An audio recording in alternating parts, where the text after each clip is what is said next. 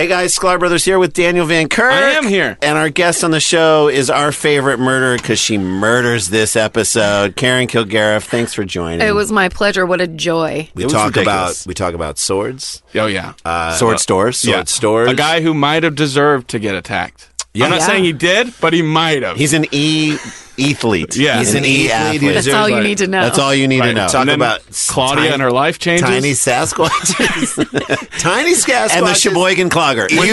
We need the town's help on that one. This is it. It is sword stores, Tiny Sasquatches, and the Sheboygan Clogger with Karen Kilgariff. You have to listen to this week's episode of Dumb People Town. It's the Starburns Industries Tape of the Month Club. 12 original cassette tapes delivered to your door. Each month, you'll receive a crisp new cassette tape of auditory delights made by some of the most funky and creative artists around. Featuring Dino Stamatopoulos, Natalie Palamides, Johnny Pemberton, Dan Harmon, future Ladies of Wrestling, Alan Resnick and Dina Kelberman, Dynasty Handbag, Jeff B. Davis, Rob Schraub, Lance Bangs, DJ Doug Pound, Kron, Open Mike Eagle, Ron Lynch, and on and on and on. Subscribe now. $13 gets you a crisp, unique tape in the mail each month. For $20, you receive a portable cassette player so you can listen to your tapes on the go. Here's how to order. For credit card customers, please call 747-888-0945. That's 747-888-0945. Or save COD charges and log onto the World Wide Web at d.rip/SBI-PRESS.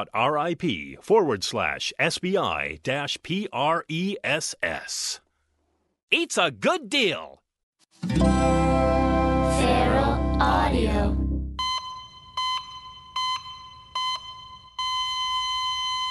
Oh, this is good. We're recording. Okay. Hi, guys. Busy's eating one of her final meals on the Whole 30. Whole 30. Listen, I wanted you to join me on the journey, Steve. You didn't do it. Yeah, I'm nervous. I just say I feel amazing. You do feel amazing? Yeah. Did you make this yourself, or was this like? No, this is from the health food store Erewhon. Okay, so Oh, they like nice. It comes in a glass jar, so you know it's fancy. That soup comes in a glass Yeah, jar? that's right. like just the dry ingredients, or it's like pre-made. It's like ready It's to go. pre-made soup, okay. yeah. Have you? So are you able to like? Were you able to eat at restaurants? First of all, we need to introduce Oh, you. I'm sorry. Oh, yeah. That's not me talking. Folks, we have another guest this week in our continuing series. I do think that our shows when we have guests are a little bit better. I'm going to say that. The comments are way more positive when we have guests. And by the way, the worst rated episode was the one that was just Steve. Oh, you did It one by probably yourself? is. Well, yeah, Busy's very hard to pin down sometimes. Is she busy? I'm really busy. That's She a great is joke. her name. Yeah.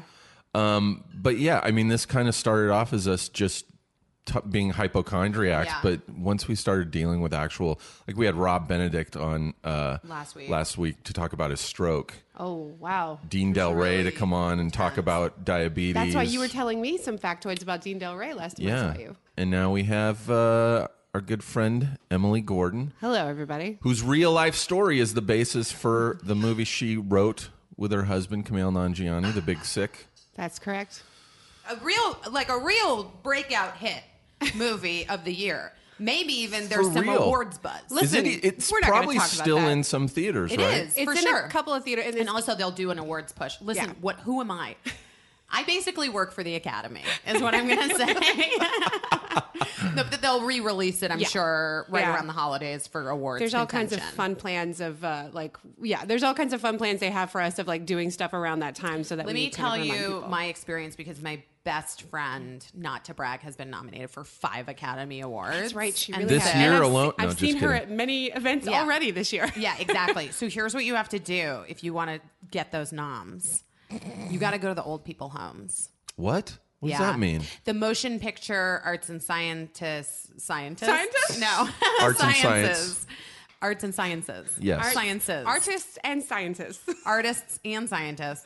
No, but they have retirement homes, and all those people still vote. And so you have to go do Like glad hand screenings them. there, and Interesting. you need to sit with them and talk to them and tell them your story. Wow. And you will get nominated for something. That is really Sorry, that's a hot interesting. tip, guys. That is a good hot From me for, to I you. feel like by the way, you're- relatable to the listeners. Yeah. I feel like your movie would go over really well too with. Old people have really liked our movie. with AARP that crowd. set up a lot of screenings for us, which was interesting. And we heard, like, we were in the AARP magazine like a couple of times. I was very flattered. It was lovely. Interesting. Yeah. I think Maybe. because we don't have a lot of sex in the movie. There's a lot of the F word, which bummer.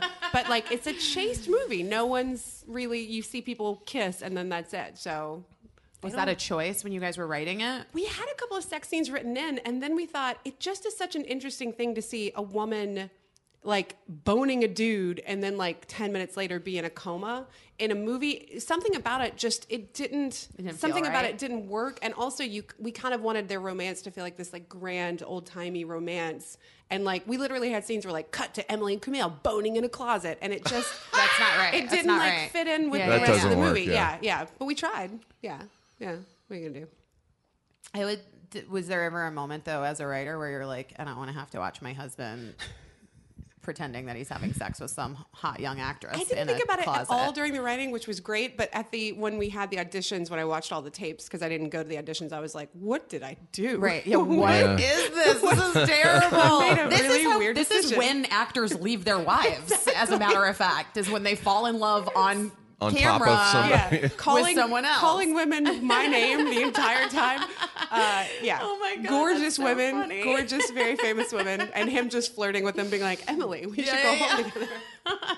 Yeah. Well, thank goodness that wasn't the end of the story. That would The be sequel. a real bummer. How much of that movie was heightened for dramatic effect, and what's Only the character stuff. None of the medical stuff really was. If anything, we downplayed that. But the character stuff, we kind of changed a bit to, my parents are nice, human, lovely people. Yeah. But we wanted Camille to have two people he could really have to like go on a journey with. So we Right. made them Right. a little more antagonistic. So stuff Were like your that. parents? Did you have to talk to your parents about that? Oh, for like a year before we got once we got funding, I was just like, okay, let's talk about what movies are. Right. And so we went through like they have to have character arcs, which means you have to start in a bad place and go to a good place, and because they wanted to be portrayed nicely and I was like, that's not how movies work. Yeah. And now they're like really good at like picking up on like, oh, that's going to be the turn that make they've kind of like they get movies. You had now to in a give way. them a little film 101. they don't always understand. I've mentioned family members in jokes, and that were kind of heightened for humor, Of course. and like family members who like wouldn't talk to me afterwards. Steve, you know the crazy thing? My mom listens to all our podcasts, but she also listens to any. I didn't even know this, but she listens to like any podcast I'm ever a guest on. Oh, that's terrifying. And I didn't know this until after a Spontanea Nation aired, and my mom called and she was like, Yeah. "Busy, I am beside myself." And she Yeah. actually, I was working in New York, and I got this like crazy long. Sorry, Mom, crazy. Long text message from my mother. She was so upset about this story that I told Paul on Spontanea Nation. I really hurt her feelings, like this whole thing. And Yeah. I had to explain to her, I was like, Mom, I mean, I'm playing it up a little bit to make Paul laugh. And like, Yeah. we're good, Mom. Yeah. You know me. Like, And I it's know you, okay. and you're not. Yeah, She's like, exactly. I just hate it. Anyway, weirdly, it had to do with being a latchkey kid, and for some reason, latchkey kid. Haven't heard that term in forever. I know, Well, right? it was like It was a real huge in the trigger for my 70s and mom. 80s. My mom felt like it was like it was very triggering. Right. Did she She's- feel guilty that Well, she felt like I wasn't a latchkey kid. Interesting. Okay. Yeah, it's Yeah. a lot. Listen. I definitely was, but I You think my do. mom would also have a reation to me saying that. Yeah. She was not happy. She was like, I tried to be home every day after school. I was like, I know you did, but you weren't. So moving on. Sorry, Mom. Again, send me a text. I look forward to it on Thursday morning. Well, yeah, my dad did not cheat on my mom, which is an aspect in our movie, is a thing in our movie. And I was like, I need to let you guys know this. Oh, wow. But what my parents said was like, it would be way weirder if that had happened and Right. nobody in the family ever discussed it until I just put it in a movie. Oh, right. If it was like this like open secret in Oh, our my family, God. which wasn't the case. So I was like, if you guys don't ever want to talk about the movie because of that, and they're like, well, it's not us. Who cares? We're like, Right. Okay, good. yes. That's good. Yeah. So walk us through the Yeah, real let's life. talk the actual, Let's not the talk- romance love story part of this, Right. but the actual medical. Right. You were living in Chicago. I And was. how old were you? 27. Okay. Yeah. How long ago was this? Wait, so 10 years ago. About over 10 years. Yeah. No, wait, 28. Yeah, I was in 2007. Yes. Okay. All right. And so what you- was the 28. actual? Okay, There's a lot. Yeah, let's start from the beginning of what you remember. So what was happening is starting at age like 26, 25, 26, I started getting pneumonia like once or twice a year. That's weird. Now a 26-year-old young woman should not be getting pneumonia. It just shouldn't happen. And they were like, yeah, that's kind of strange, but hey, shit happens. And you were living in Chicago. I was living in North Carolina and then moved to Chicago, and I got pneumonia in both places. But I like worked at a really intense therapy job in the woods, so I was like, maybe that has something to do with it. But it just would like happen, and I'd been like perfectly healthy up until then, and it was just like, it's weird. But here's one thing I want to say about pneumonia too, because I know this because my daughter is susceptible to pneumonia. Once you kind of start getting it, you're very susceptible to it because your lungs, I think, never fully heal or something, or you're just... That's certainly true. Yeah. Right? Yeah. So maybe there was a case to be made for the doctors being like, well, That's yeah, true. I guess Yeah. you get pneumonia now. They did not know how to handle me for sure. And I got like a pneumonia vaccination, and it was like, There's a vaccine for pneumonia. I didn't know that. yeah, but a lot of, I don't know if kids can get Maybe it. Birdie can't get it. Yeah. I feel like our doctor, he's very pro-vaccine, as am I. And I feel like my doctor would bring it up. I if had there was- never realized how serious pneumonia was because I got it when I was like 17 from doing like track. I went to school outside of Philadelphia, and I was doing track and field, and it was snowing and Freezing raining. cold. And I, would sweat and then be out in the cold, and I eventually got pneumonia. But to me, it didn't feel like anything more than like a bad flu or a something. really Yeah. bad flu. Yeah, it can be really deadly. Yeah. It's really deadly, especially in really like deadly. young people Yes. and And old people. Yeah. Yes. So I just kept getting it. So, and then Chicago kept getting sick, and I would just be like, I was just sick, and it like no one seemed to understand what was going on with me. Like I was out of breath all the time. I was still going to the gym because I'm an idiot. So I Right. would be like on the treadmill, like panting, and like I would have weird injuries. Like I woke up one morning and I was like, oh, my ankle sprained, and I'd be like, I guess that was in dance class. But you know when you sprain your ankle, like it was weird that it like. And I just kept being like, I guess it'll be fine. I don't know. I would go to the doctor and they'd be like, we don't know. Yeah, because you're 26, or Yeah. they don't really think. It also reminds me of the end of Mad Men when Betty gets. Spoiler alert, guys. Did you guys watch? I did, Mad but I'm Men? trying to think January Jones character. Yeah. when she gets cancer. Oh, God, I remember, and that's she's right. just like bruises her rib, and Yeah. she's like out of breath, and she doesn't know what's wrong with her, and then they're like. Yeah, everywhere. and there certainly is. I'm Southern, and I was very much raised in a family that you are very stoic about your physical health. Like Sure. it's like not a thing. You That's just also being a woman. yes, we absolutely. talk about that on yeah. the show. You a lot. suck it up. You Yeah. don't make yourself difficult to be around. No. You're supposed to be very easy to be around at all points in time. And I just started dating this guy, Kumail, and I literally would like be on dates with him and have to go into the bathroom and like kind of catch my breath, cough, and be like, Oh my God, Emily! and be like, I'm cool, everything's cool, God. like snap out of it. Like, Don't let him see. Isn't that crazy? Yes. Like I would, and by the way, he gave no indication that it would be a problem for him. It was Right, all me. right. Of course, it's your craziness. Yeah. Yeah. And so I would have to take breaks, like walking to the train, and I just was like, something is wrong. And then also part of me was like, you're being a baby, suck it up, get back to work. Right. Which was also terrible. And I was working in an institution for people with like severe mental illness. So I was just I was with 270 people with schizophrenia every single day and just like trying to like keep it together. And and no one knew what was wrong with me. I went to the doctor time and time again. They were like, we think you're having panic attacks. And I was like, I'm a therapist. I know what those are. I'm not having panic attacks. They're like, well, then why is your heart rate so elevated? And I was like, I'm asking you that. Right. Tell me why it's so elevated. I frustrating. don't know. This is also young women aren't taken as seriously. That's absolutely true. In the medical profession. Medical healthcare professionals don't take young women or African American women Absolutely as true. seriously. There was just a huge study that came out. I don't know if you guys read it. I I'm did. very heated about it. Yeah. I'm really fucking upset. But the maternal mortality rate is rising in our country. African American women specifically. And specifically African American women because, well, first of all, they're missing a lot of prenatal care because everyone's taking away all of access to affordable health care for women. But secondly, they're finding that women who have health care are going to their doctors with complaints and things and being, not being taken seriously. And it's like deep-seated, just like, you're fine, honey, I know what's best, pat you on the head, and then they fucking We got to die. have my friend Autumn on here. I think I may have my mentioned gosh. her. Autumn. She went to a doctor and they were like, you're fine. And she's like, I want to get my thyroid checked. I think it's my thyroid. And they're like, the doctor's like, no, it's okay. Trust me. I don't think specifically don't like it when you say, I'd like to get when this you checked 'cause diagnose I yourself. know. Yeah, exactly. And the doctors are like, no, that's fine. And you're young. It's probably not. And so she lied to the doctors and said, my mom had thyroid cancer. Really? Yep. I And didn't so know they that said, part. oh, well, you should have told us that. Let's check it. And it turned out she had thyroid cancer. It's almost like the equivalent of Whoa. when a guy hits on you that the only way you can get them to stop is by saying, I have a boyfriend. Do you know what I mean? Right. It's not that Yeah. you have to respect me, but you should respect this guy that Yes. that doesn't exist. Yeah. You have to become sort of like your own advocate in healthcare sometimes because doctors have gone. You have to. I mean, I'm not a doctor, and I don't have any doctors in my family like Steve does.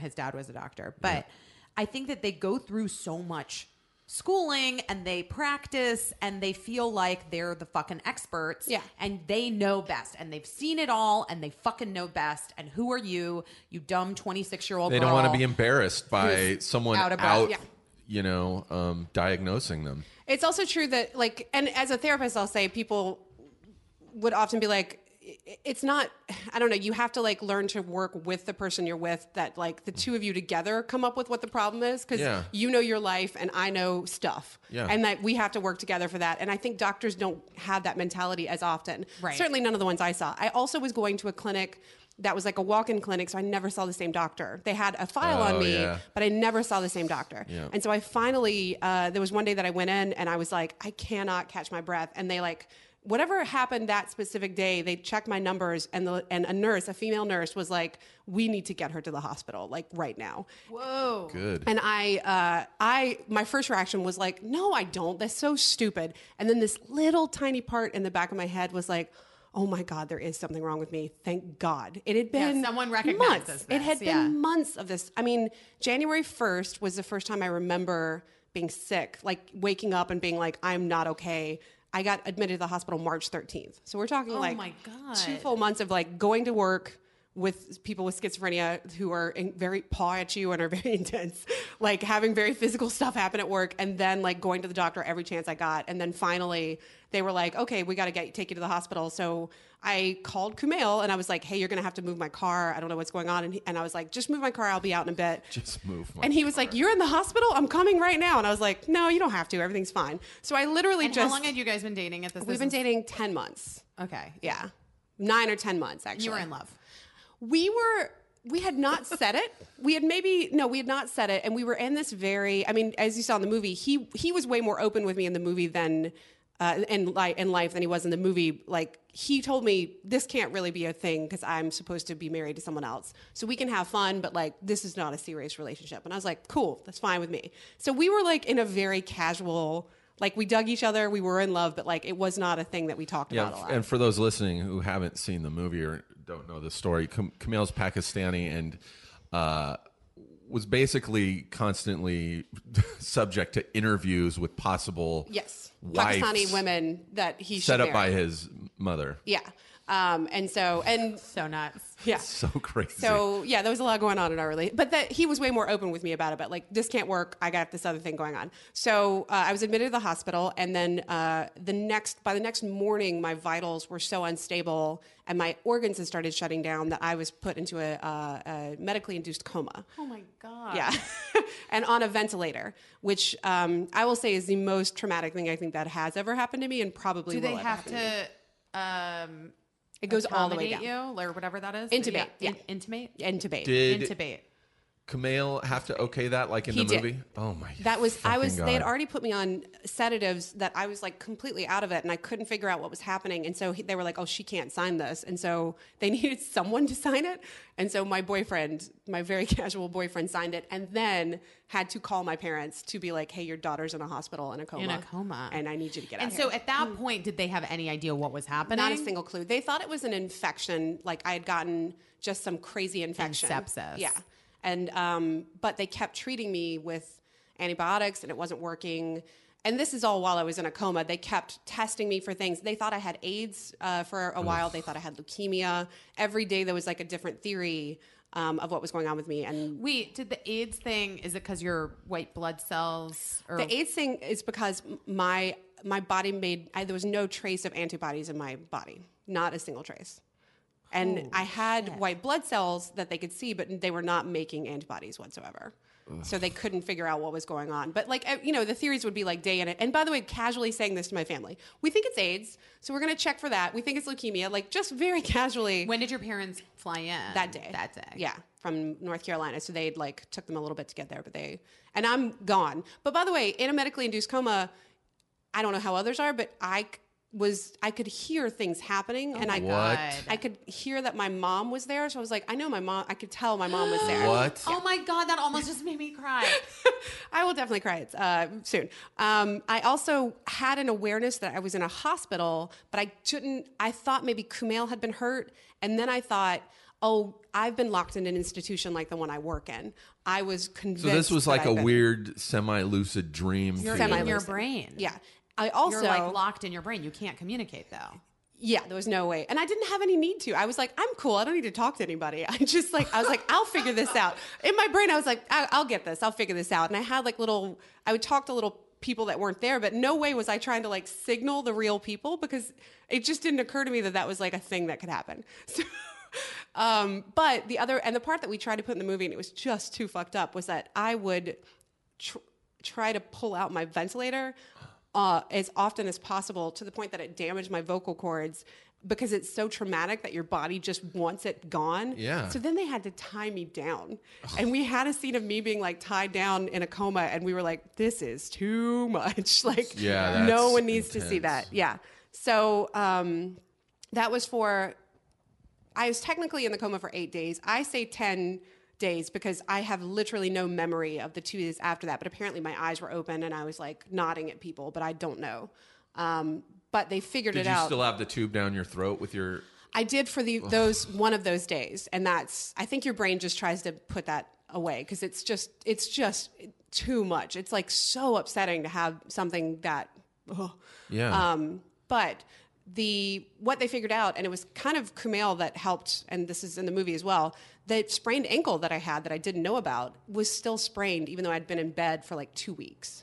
And so they were like, there's something going on here. We have to check. And so that is when they figured out to bring in a rheumatologist, because they work on joints. And that is when they started giving me anti-inflammatories. And I stabilized within like a couple of hours. Anti-inflammatories. So what was it? So what I was diagnosed with then is a thing called adult onset Still's disease, which is a really, really, really rare condition where your body, you have arthritis in your joints, but you also have arthritis in your organs. So your organs are like inflamed as if they were like a fucked up joint. Okay. And then your body fights them and tries to shut them down. Got it. Yeah. I've never heard of that. Are you on the Whole30? Do you know it's an anti-inflammation Is it diet? really? Yeah. That's great. It's like for people with arthritis or like... Wow. I'm quite lucky that mine is pretty episodic. A lot of people have it constantly, and I don't have a lot of the markers for it. And quite frankly, there's no way to confirm that that's actually what I have. All they know is that the medication to treat it worked. That's it. So what do you do to maintain now? Well, that's interesting. I'm trying to think of how much of this I'm going to tell. My diagnosis has actually changed in the time since then, because I just wasn't ever like okay. I've been like, what I would have to do was just take steroids whenever I would get sick, but I would be sick constantly. Yeah. And it would be like I would fly somewhere for like a show or something, and then I'd have to spend a full day in bed to recover, and then I could get up. Like it just wasn't really working. So I got a new doctor, and it turns out that the antibodies thing that was also present back then is still very much an issue. So now I take a treatment to give me antibodies, because my body does not naturally make anything to fight off anything. Still. Now it does, because I get other stuff put into my Right. Is it possible that you were always like this as a teenager and everything? I was never really super sick. So, and what I've learned about this kind of other condition is that usually hits people in their 20s. And so it kind of makes sense to me that in my 20s, I started like getting pneumonia all the time, and I just couldn't get well. And the fact that I was in a home with people with schizophrenia that were constantly sick, like the stuff that I was exposed to every single day was bonkers. And I didn't even think about it. It just, all of them were like constantly having pink eye. They were shitting everywhere. Like it was like, you know what I mean? Like it just, oh my God. And so I would get pink eye while I was working there, and like no one else was. And I was like, I don't feel like I'm like unhygienic compared to my coworkers, but it's because I had no way of like fighting it. And So that's what's You're interesting. getting is, like airborne pink eye. literally, yeah. And God knows, like the clients would always be like, through a cloud of pink eye and then have pink eye. just every single day. Like if you sat down when I was working there, if you sat your like can of soda down, someone would pick it up and just drink it. And you sometimes would know it. And sometimes like that kind of stuff was happening all the time. They have schizophrenia. They're not like, it's not like they were like expected to conform. Right. So at this point, it's like, it's kind of unclear if my diagnosis of Still's disease is still the thing. I don't have like everyday joint problems. Did you really look at other autoimmune disorders and diseases? Yeah. So and the doctor I have now is like amazing. The one I had before kind of was just like, that's what you got. So if you need steroids, in let Chicago? me know. Both in Chicago and here. Everybody's just, and this is what I've learned since then. The autoimmune world is such that there's no like, you can't like put like, there's not like 5 categories of diseases and like you fit into one of them. What I was told was any disease that an autoimmune disease that you have might as well be called Emily disease or Busy disease or Steve disease because all of them have their own markers. Right. So you can't like look for, there's like a rash that comes with Still's disease that I'd never had. But that was normal too, that I didn't have it because not everyone's going to get it. Right. So that's what's a little confusing is like, you don't actually, there's no test you can take that like, oh, test results back, you've got this. Like there's nothing with a lot of these like rheumatological and immunological diseases, there's no test. There's nothing you can do. And have you gone the route, I was like kind of joking about the Whole30, but not really. Have you gone the like holistic route of doing Herbs and diets. like specific diets there are diets that exist for... I have on occasion, and all of those things have been good, but that's the other thing is like, since not every single day is rough. Like, it's not like I wake up with joint pain every single day. Right. That I've not ever stuck to it because I haven't ever seen any specific results because my thing was more that I would just get really sick all of the time rather than like every day. Right. But I wonder if it's cumulative. You know what I mean? I wonder that too. Yeah. Has anything like this ever happened to anyone else in your family? It's so funny. I ask my parents that now, and like my family's the type that like catatonic depression was described as like nerves. Do you know what I mean? Like, right. It's like yes, I do. Like Nerves. nobody's a good like judge she got of a this case stuff. of the nose. Yeah, she's got these terrible nerves. Like so I don't know. I had Was like severe lupus ever a lupus consideration? is in my family, and Oh. lupus is not something I've been tested. There is a test for lupus. I'm negative for the stuff that marks lupus, which, by the way, that's how they say it. You're negative for the markers of lupus. They never say but that you you're negative could for still lupus. have it technically. Sure, yeah. Hypothetically. The main thing that I was told is like, as long as there's a treatment that works for you, and for a while it was steroids, and now it's this antibody infusion that I get. If the treatment works for you, that's what they're mainly concerned with. My best friend's mom growing up, Emily Beebe, longtime listeners remember her from an earlier episode. Is that the Anyway, mom's name or the friend's name? Emily Beebe is my friend. Okay. The mom's name is Cheryl. And when we were growing up, Cheryl was diagnosed with lupus. She was sick all the time. She had hives mostly on, but on and off for, I believe, like 8 years. Oh, hives Jesus all over her Christ. body. And nothing sort of worked for her in the lupus treatment world. And her next door neighbor in Arizona was an allergy doctor. This guy, Dr. Stu Lanson. I don't think he works anymore. I think he's retired.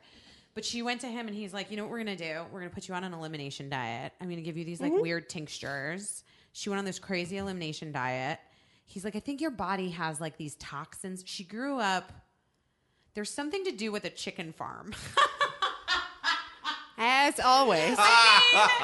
Whatever. She grew up in New Jersey, I think, close to like some sort of chicken factory or something like chemicals that. or something there? Chemicals. And he's like, I think you have toxins stored in the fat cells of your body. That's charming. Yeah. And so anyway, she did this like super intense elimination diet.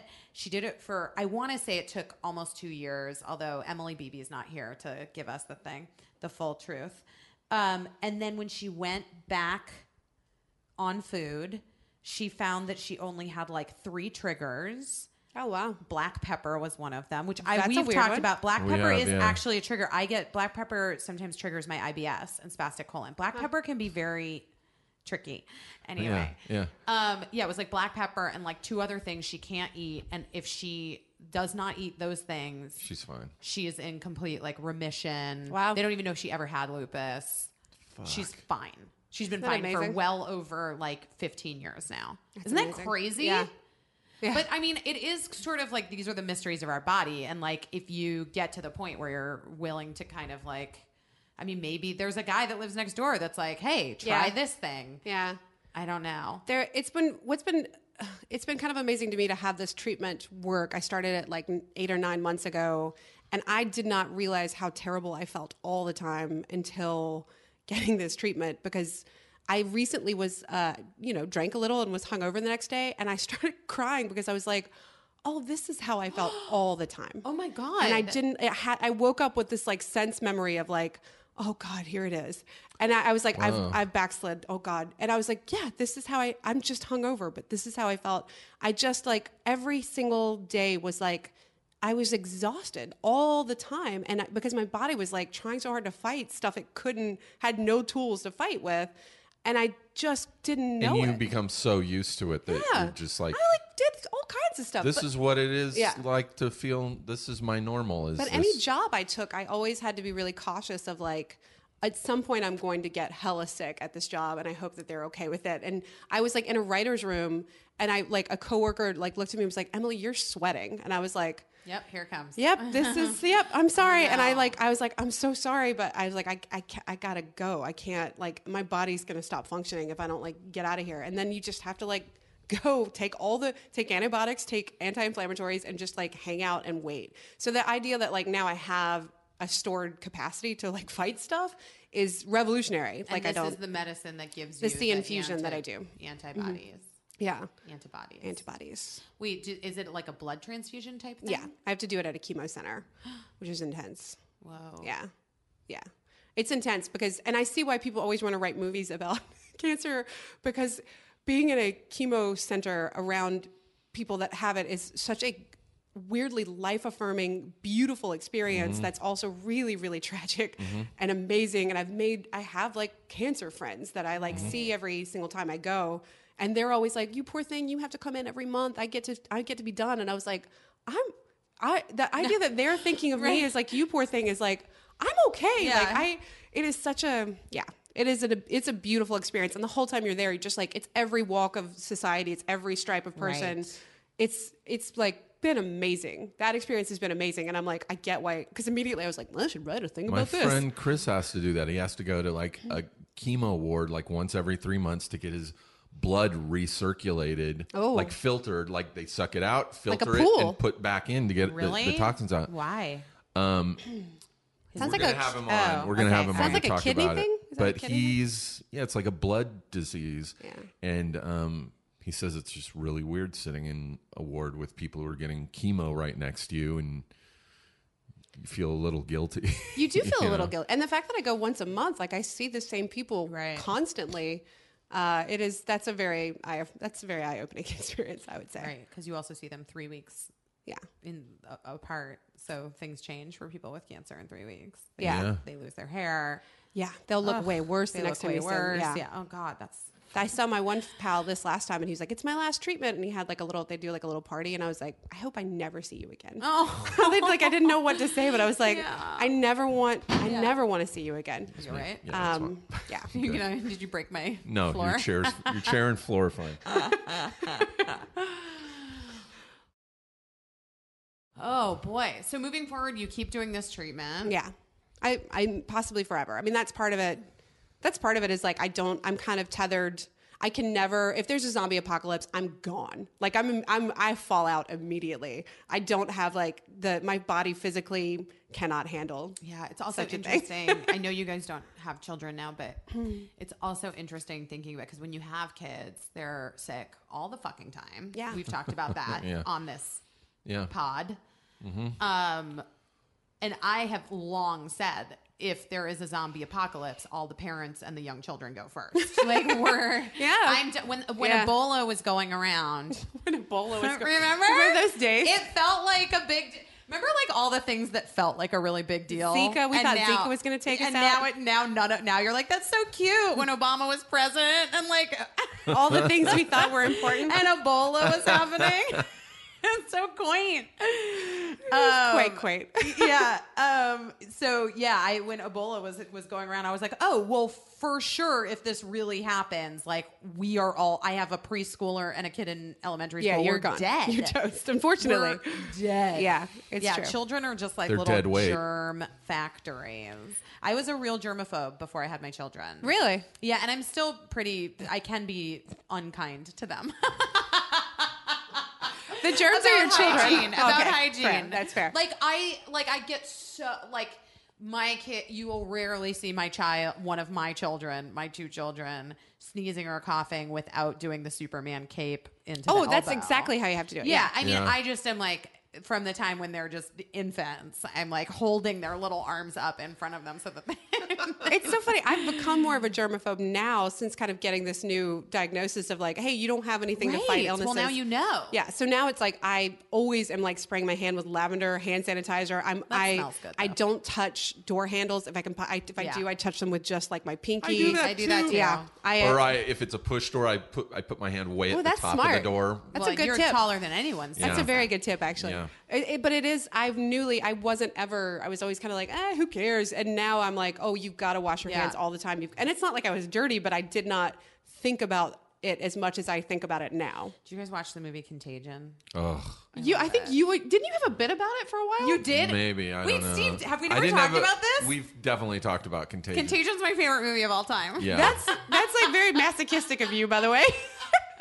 But that whole thing that what's her name goes through, that Kate Winslet goes through right in the beginning, where she talks about how many times the average person Yes. touches their face. Yeah. Yeah, and I touch my face all the time. I'm constantly touching, specifically my eyebrow. I'm always touching my Feels like eyebrow. that's okay though. That's better than like your I feel nose, like your that's mouth. just I feel like those germs are just gonna crawl right down into By my the way, eye. that's Do how I crawl. picture the end of the world, like in that movie. You Yes. know, where like people The are barriers. scrambling for supplies Yeah, and yeah. like it. I always have pictured it as the end of the world coming from a virus or a virus, disease. yeah. Yeah, That seems I about think so, right. too. Although now, who knows? All bets knows? are off. All bets Nuclear are off. holocaust. Who knows what's going to happen? I always travel with both anti-inflammatory, like steroids, and antibiotics on my person at all points in time, and I have them in every travel bag I have, and like an emergency, like because I was like, this is how I have to live my life. And what's amazing is just in the last 9 months, I haven't taken any of them. Usually, I would run through all that supply already. Are you allergic to any wow. antibiotics? No, Wow. no, I'm not. Not that That's I do. amazing. Yeah. It's weird because my body's like oddly kind of hardy, except for the fact that it's like not at all. I want you to go. I have something I want you to do. It's called the Whole 30. It's kind of like the Whole 30. It's this thing. It's Gwyneth Paltrow approved. So Okay. just so you know, As long as it's scoop called approved. Panchakarma. Have you heard about this? Not at all. Okay, it's on the west side. It's sort of an ordeal, and you're going to have to find a chunk of time where you can do it. I believe it's 10 days, but it's this woman, and she's like this crazy healer. And you go every day for those 10 days, and it's Ayurvedic. And she legitimately, like, a woman that I know who's our age, who has lupus and has really struggled her whole life, has been going to this woman and she's like improved her life. Like she was like getting chemotherapy. She was so sick from the lupus. Yeah. We need to have someone on. Maybe I'll ask her. We need to have someone on who actually has lupus because I want to know about the chemotherapy thing. Yeah. I I'm don't doing a understand benefit for it. lupus this Friday, actually. You weirdly. are? Yeah. My doctor, who kind of changed my life, like heads up a lupus foundation, and so I'm like doing a luncheon thing with them. So if I see anybody, I think yeah. Paula That'd be Abdul amazing. might have lupus. Paula Abdul. I don't know if she's the right fit. Okay, that's fair. Because I think she's going to be at this thing. I think. Wow. I think. But anyway, so you do. There's like a lot of massaging involved. Interesting. Lymphatic kind of stuff. Yes, yeah. lymphatic drainage. There's a lot of massaging involved. There's like Ayurveda you eat. I think it's like vegan, maybe. I'm unclear. I've never done it, but I know that this woman that I'm friends with, or that I'm friends of friends with, has had such a great response for her immune system since she started. That's since she cool. started going to this woman. She does it, I think, once a year now. And then I've had other friends that have had other. Like my friend did it for her liver, was very diseased, and she healed the liver disease. And then another one of my friends was just stuck in a really bad marriage. And she healed and that? She healed that. Yes, she went for 10 days and came out of it, was like, I'm leaving you and I'm quitting my job and I'm changing my life. That's and like, beautiful. Amazing. Yeah, and like had this whole complete transformation. I love it. Anyway, I want you to I'll do take it. that info because I definitely, it wasn't until I did not start advocating for myself really until what set all me finding a new doctor, all this stuff off is that we were going to get life insurance because we were like doing estate planning. And I got rejected for life insurance because of my blood tests were so bad and the amount of antibodies in my blood were like nil. And I went to my doctor that I had at the time and I was like, hey, my numbers are always this low on every blood test I've had with you. So clearly you have an answer. Can you just write them a letter and explain why it's okay? And he was like, I never looked at that number before. No. Whoa. That is what he said. What? I never looked at that Come on. important number before. Like, see, you wouldn't know. As I just wouldn't a know. Why would I know person that? Yeah. that's an important And number. so- Took an insurance adjuster. Yeah, exactly. And so it literally is like so I'm very Southern. It's to me, I've always taught doctors are experts. They know everything. Right. You listen to them. And Kumail, who is Pakistani and he's from a culture and his dad's a doctor, that's like, you bug the shit out of a doctor and you question every single thing they do. Yeah. And it was a subject of stress between them when I was sick that like Kumail was constantly like, why is this not happening? And my parents were being like, hey buddy, you're new here. This is our daughter. Chill out. And he'd be like, no, I'm not going to chill out. What the fuck are they doing?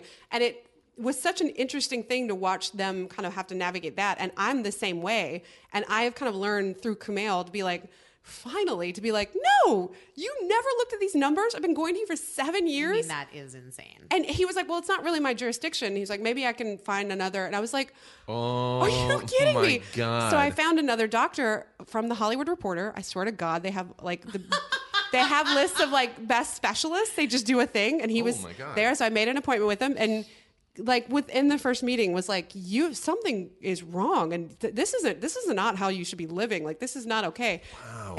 And it's because I had not thought to like advocate for myself. And I was just like, yeah, how I feel is just how I feel. There's nothing I can do. Right. It's so crazy. It's crazy, but also I think it's very relatable. And I think that a lot of people are raised that way. A lot of people think that way. Sure. A doctor says something Yeah. and you're Yeah. like, okay. Yeah. It's also like, I kind of feel like I was definitely I had a lot of body image issues growing up and was like a lot of self-hatred, like a lot of like, this body is an inconvenience. Yes. It is not a thing I need to, just shut it up, whatever, just get it through the day. It is, its only job is to either look good or look bad, have sex, and that's it. You know what I mean? Like, Right. I did not think of my body in the correct ways. And I think going from that to getting sick and realizing like, oh, this is the way that I get around the world. And if I don't have this, I'm not in the world. That was one kind of awakening. And then the new awakening is kind of understanding that I don't understand my body all the way and that's okay. Because it is such a betrayal. Like what is going on with my body? I feel like it betrayed me. Right. You know what I Yeah. mean? Like in my 20s.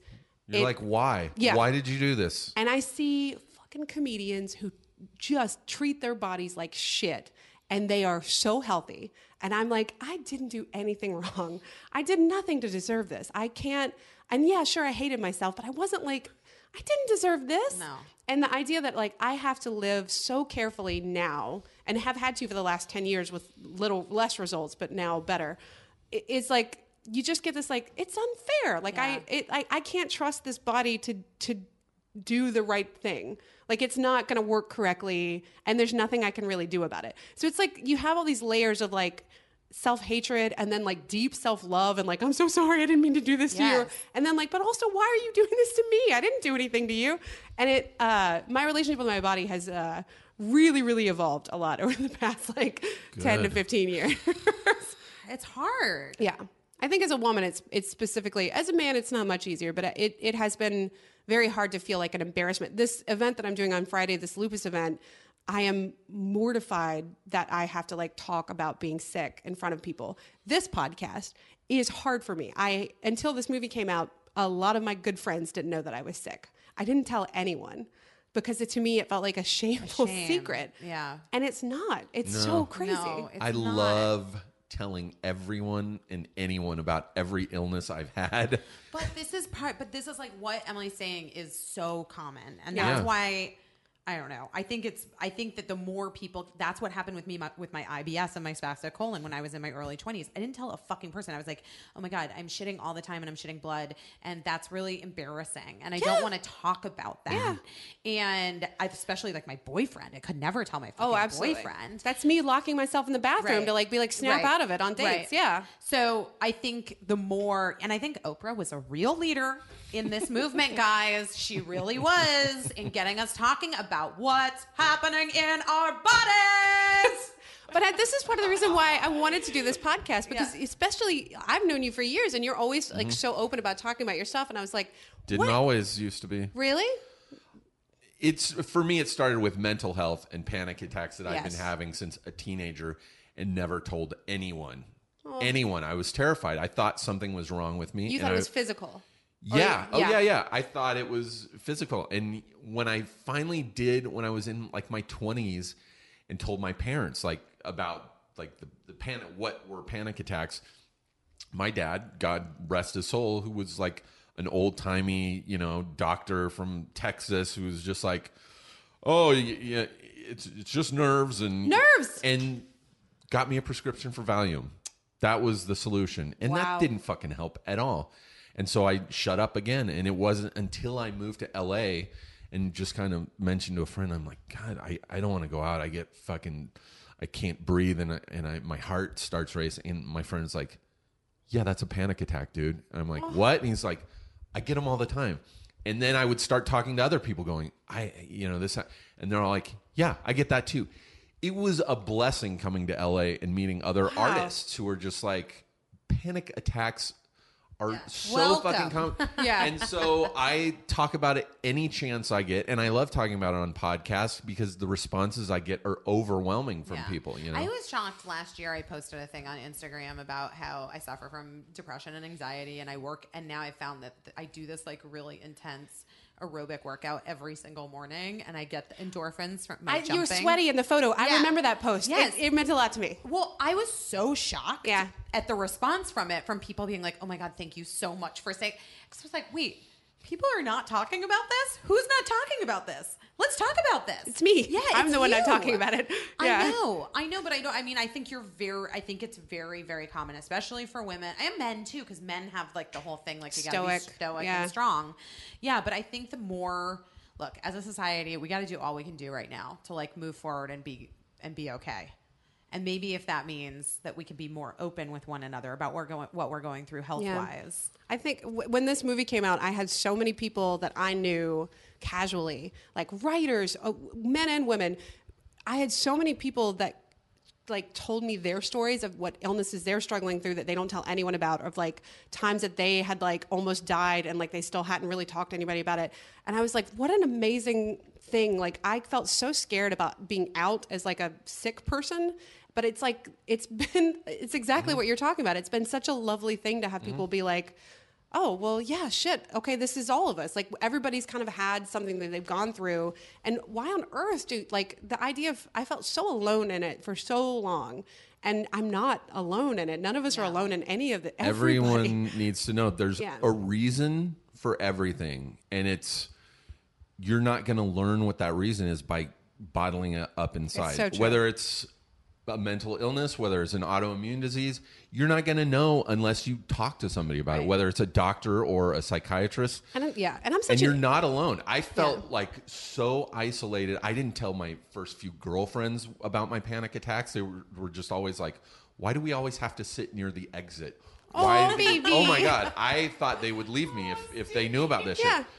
And so it was always a secret. And then, you're like, I'm the only person. You feel like the only person who's experienced this, because sometimes you do mention it to people and they're like, what the fuck are you talking about? I don't.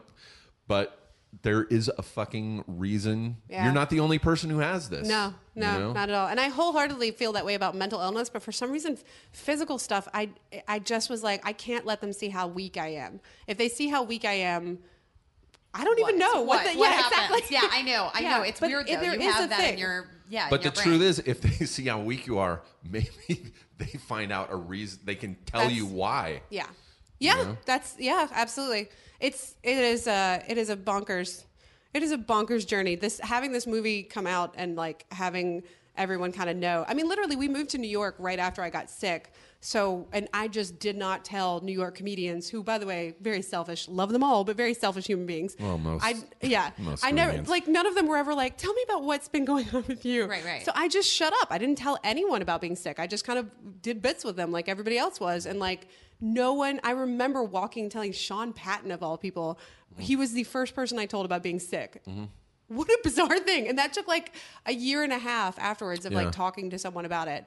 And he was like, that's crazy. What's great now is that I have so many like illness adjacent stories that I never could tell people because it would involve like another 30-minute story. Yeah. And now I could be like, anyway, I was doing burlesque dancing, and then the big sick happened, and then I stopped doing burlesque dancing. Right. And it's like I never got to talk about so much because it would involve like this I never want to be seen as like this, oh, everyone look at me and pity me. I've got this really intense story. And that's how I always thought it sounded when I would talk about it. Yeah, it's such a weird thing. Yeah. Well, we always advocate how important it is to trust your body and go see somebody. But it's also, I mean, as in your case, if you don't trust a diagnosis, or if you feel like they're missing the mark and you're still sick, there's nothing wrong nothing wrong with getting a second opinion. Or a third or a fourth. Yeah. Exactly. I always needed the numbers to back me up. For some reason in my head, I was like, if I have numbers that say something is off, then I can ask more questions. Right, but which is why the blood test thing was your go-to. Yeah. You feel you don't even trust yourself. That's an interesting thing. You don't even like trust yourself enough to be like to a doctor, I still don't feel right. Exactly. Yeah. I needed the hard evidence. Going to the doctor that time when they admitted me and they were like, hey, your breathing is so messed up, we're going to have to admit you. Like, I finally was like, oh, okay. Like, now I believe that something's wrong with me. And I didn't really believe it before. And they're not all perfect. Not all doctors are perfect. And it's totally cool to question. When you get lab results, to say, what does this mean? What is this line? What does this mean? Right. Like, your doctor never checked those. Never checked. It's so crazy. That is so crazy to me.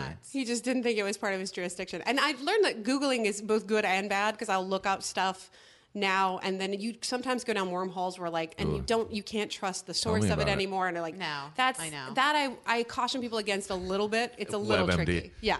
It's a little tricky because you can start to convince yourself of almost anything. And that I do recommend good, like rigorous doctors. I trust more than like internet research. A shit ton of it. I was convinced when I was pregnant with Birdie that I was HIV positive because I went down a like late night anxiety induced WebMD hole, and I was like, well, this is gonna suck. I'm gonna have this child, and hopefully then, it won't like, pass through the placenta. It won't. I'll have this. I like literally in that 4 hours of insomnia, I like looked up how you can't have a vaginal birth to make sure. Like I went like you went full into shit. I went fully anxiety driven because I was so panicked about being pregnant. And none of my friends had been pregnant. Well, no, that's not true. Michelle had a baby.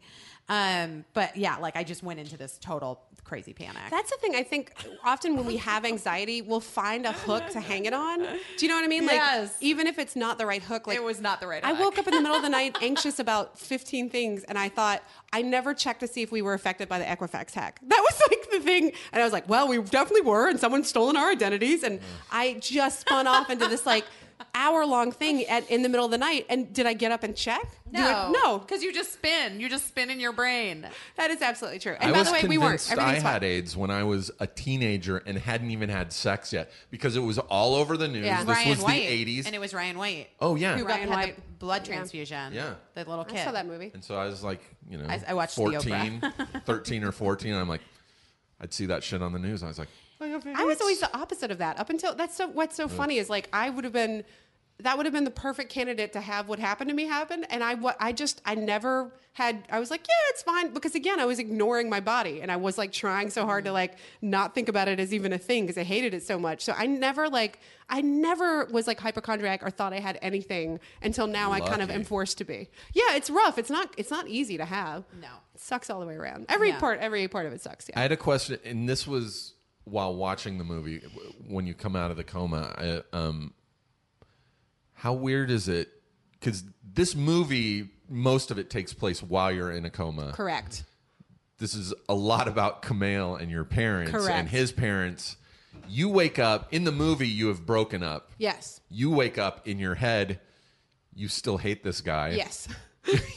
You wake up, being in a coma, it's probably just like you're in one room. Yes. Close your eyes, and all of a sudden you're in a different room, surrounded by I people. thought maybe a day had passed because I was like having experiences, but in my head I was like, this is a day. Like maybe one day has passed. Yeah. I had no sense. And my friends would bring me magazines and newspapers from the days I missed. Like they'd like realize that I needed to know what was happening. up, yeah. So like Blades of Glory was just about to come out, and I would be like, did that do okay? Is everything okay? Do you know that I am one of the writers of Blades of Glory? That's true. Are you kidding me? It's a great movie. It's really weird that you just brought that up. Yeah. You're in it too, aren't you? No, I'm not in it. It's a big source of. It's a fucking. Interesting. It's a chapter in my book. Don't worry about it. What a fascinating thing. 2007 was when that came out. 2007. Yeah. That's when I was sick. I just, that's, wow. That's really weird. It's really weird. I'm tied into your coma. And there was a fox that had gotten into a coffee shop and had fallen asleep inside a coffee shop in Chicago. And I was like obsessed with that story because they were trying to figure out how to get it out. And I kept like trying to catch up to it because it was like all happening while I was gone. Oh no. But I woke up angry. I woke up super angry and confused. That you missed out on the story of the fox. About the fox, yeah. But everybody was like so happy to see me because for them it meant good news is happening. Like, oh, good, she's okay. Where You're I in didn't a know hospital. that what was going on. So I was getting caught up to like, hey, you almost died. Hey, you were in a coma. Hey, we had to do lung surgery. I also had to have lung surgery that time. So I had this massive scar on my back that I didn't consent to or have any kind of say in whether or not it was going to happen because it saved my life. So great. Sure. But I had to get caught up to all that. And all these people were like, yay, and smiling at me and giving me thumbs up. And I was like, fuck off. I was must be so so surreal. mean. But So that's mean. when people have seizures too, and they come to from a seizure. A lot of times they're like really angry. Yeah. Or when they come out of anesthesiology. Which is anesthesia. basically what I had. Yeah. Sometimes when people come out of anesthesia, they're really weirdly pissed off. I was furious because everybody around you knows what's happening, and they're so happy to see you that they don't think. And so it took me a couple days to get grateful. The first few days I was angry, angrier than I think I've ever been. Wow. And but the rage is like that's almost not real. Yeah. Like it would be like the rage, that feeling, that has to be something like hormonal or like That's true. brought up by the anesthesia. I keep saying it wrong anesthesia. too. Yeah.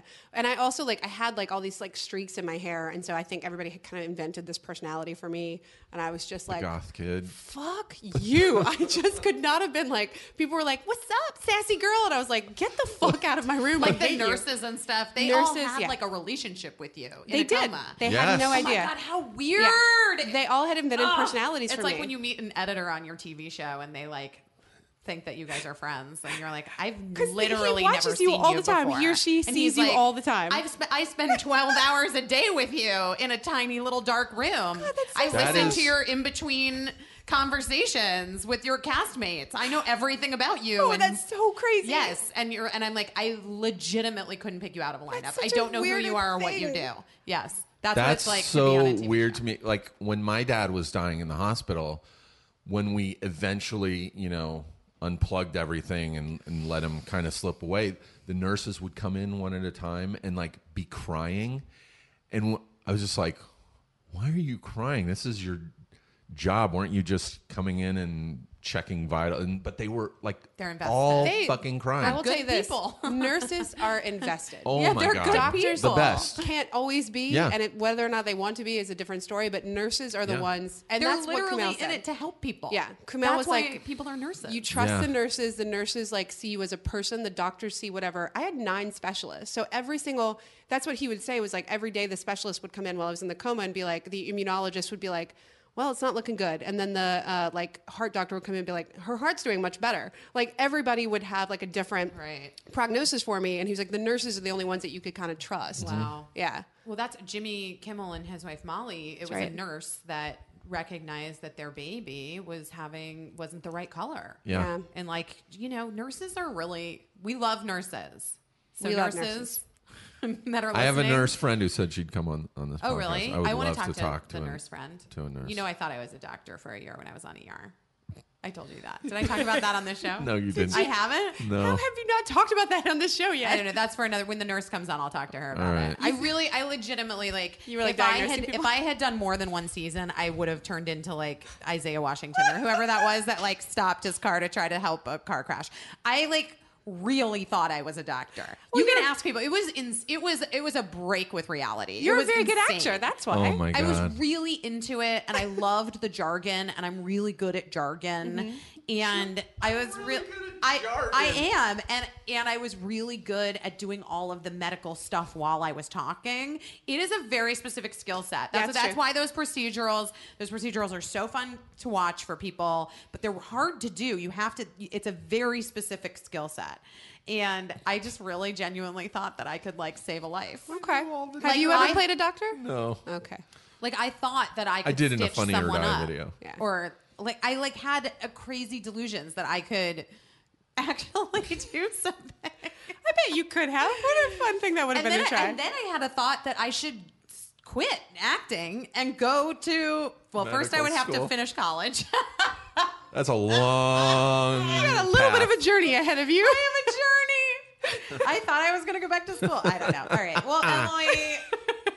The Big Sick is out now. Yes, you can it get is. it on all the platforms, iTunes, All the VOD. platforms. And then it'll probably be back in the theaters in a capacity. I hope so. We're hopeful for some You awards. should definitely check it out. It's You so won good. an award, Emily. Wait. You deserve a fucking award. You were in a coma. Get an award. I Yeah. mean, how many movies are coma movies this year? There's probably like one other one, right? I don't know. No, We're the only I think one. it's just you. We're the best coma movie of 2017. For sure. That I can say for sure. Best coma goes to I Emily would V. love Gordon. that. How can people find you on social networking? I'm on at Emily V. Gordon on Twitter, and that is pretty much all I do anymore. I think I'm on that on Instagram too. you Emily don't V. Gordon. Instagram that much, do Yeah, you? I don't look at your Instagram, or you It's- never show up. Basically, it's right now. It's a lot of photos of us in fancy clothes because we're having to go to a lot of fancy clothes Oh, events, yeah. and then videos of my cat. Those are the I two like things that you'll get. combo. That's not I'm not bad. mad at it. Those are two things I like. Yeah, so check out The Big Sick. And thanks for telling us the real life story. Yeah, absolutely. And you guys, once again, the message becomes clear every time on this podcast. Listen to yourself, listen to your body, be your Yes. own best advocate. Yeah. Something's not right. You deserve to be advocated Get an for. opinion. Yeah. Get a second opinion. Get You there. know your body. All right, guys. But again, But take what Busy and I say with a grain of salt because we're no doctors. Bye. Feral Audio. Hey everyone, it's me, Steve. AG, you know. I'm here to let you know that Starburns Audio has a new survey. Just go to starburns.audio/survey. We're trying to get to know our listeners a little bit better. And it only takes a few minutes, I promise, but it makes a massive difference to the podcasters at Starburns Audio. Believe me, we are trying to get to know a little bit more about you, what you like, what you don't like, ideas you may have to make things run smoother. This really is a helpful survey because currently podcasting is still kind of like the Wild West. We still don't know a lot. It's a new medium. So your responses make everything a lot easier. It's incredibly helpful and incredibly quick. So again, just go to starburns.audio/survey and fill it out. Help a brother out. All right. Thanks, guys.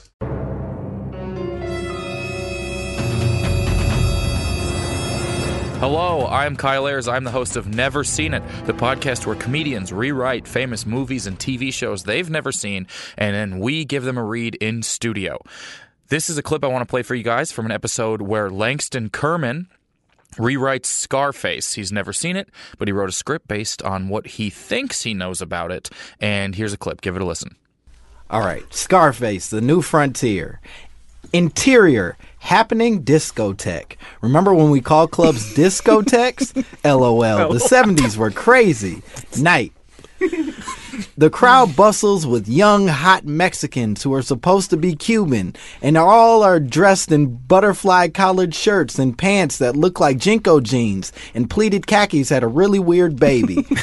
There's sex in the air, and Poppy wants a whiff.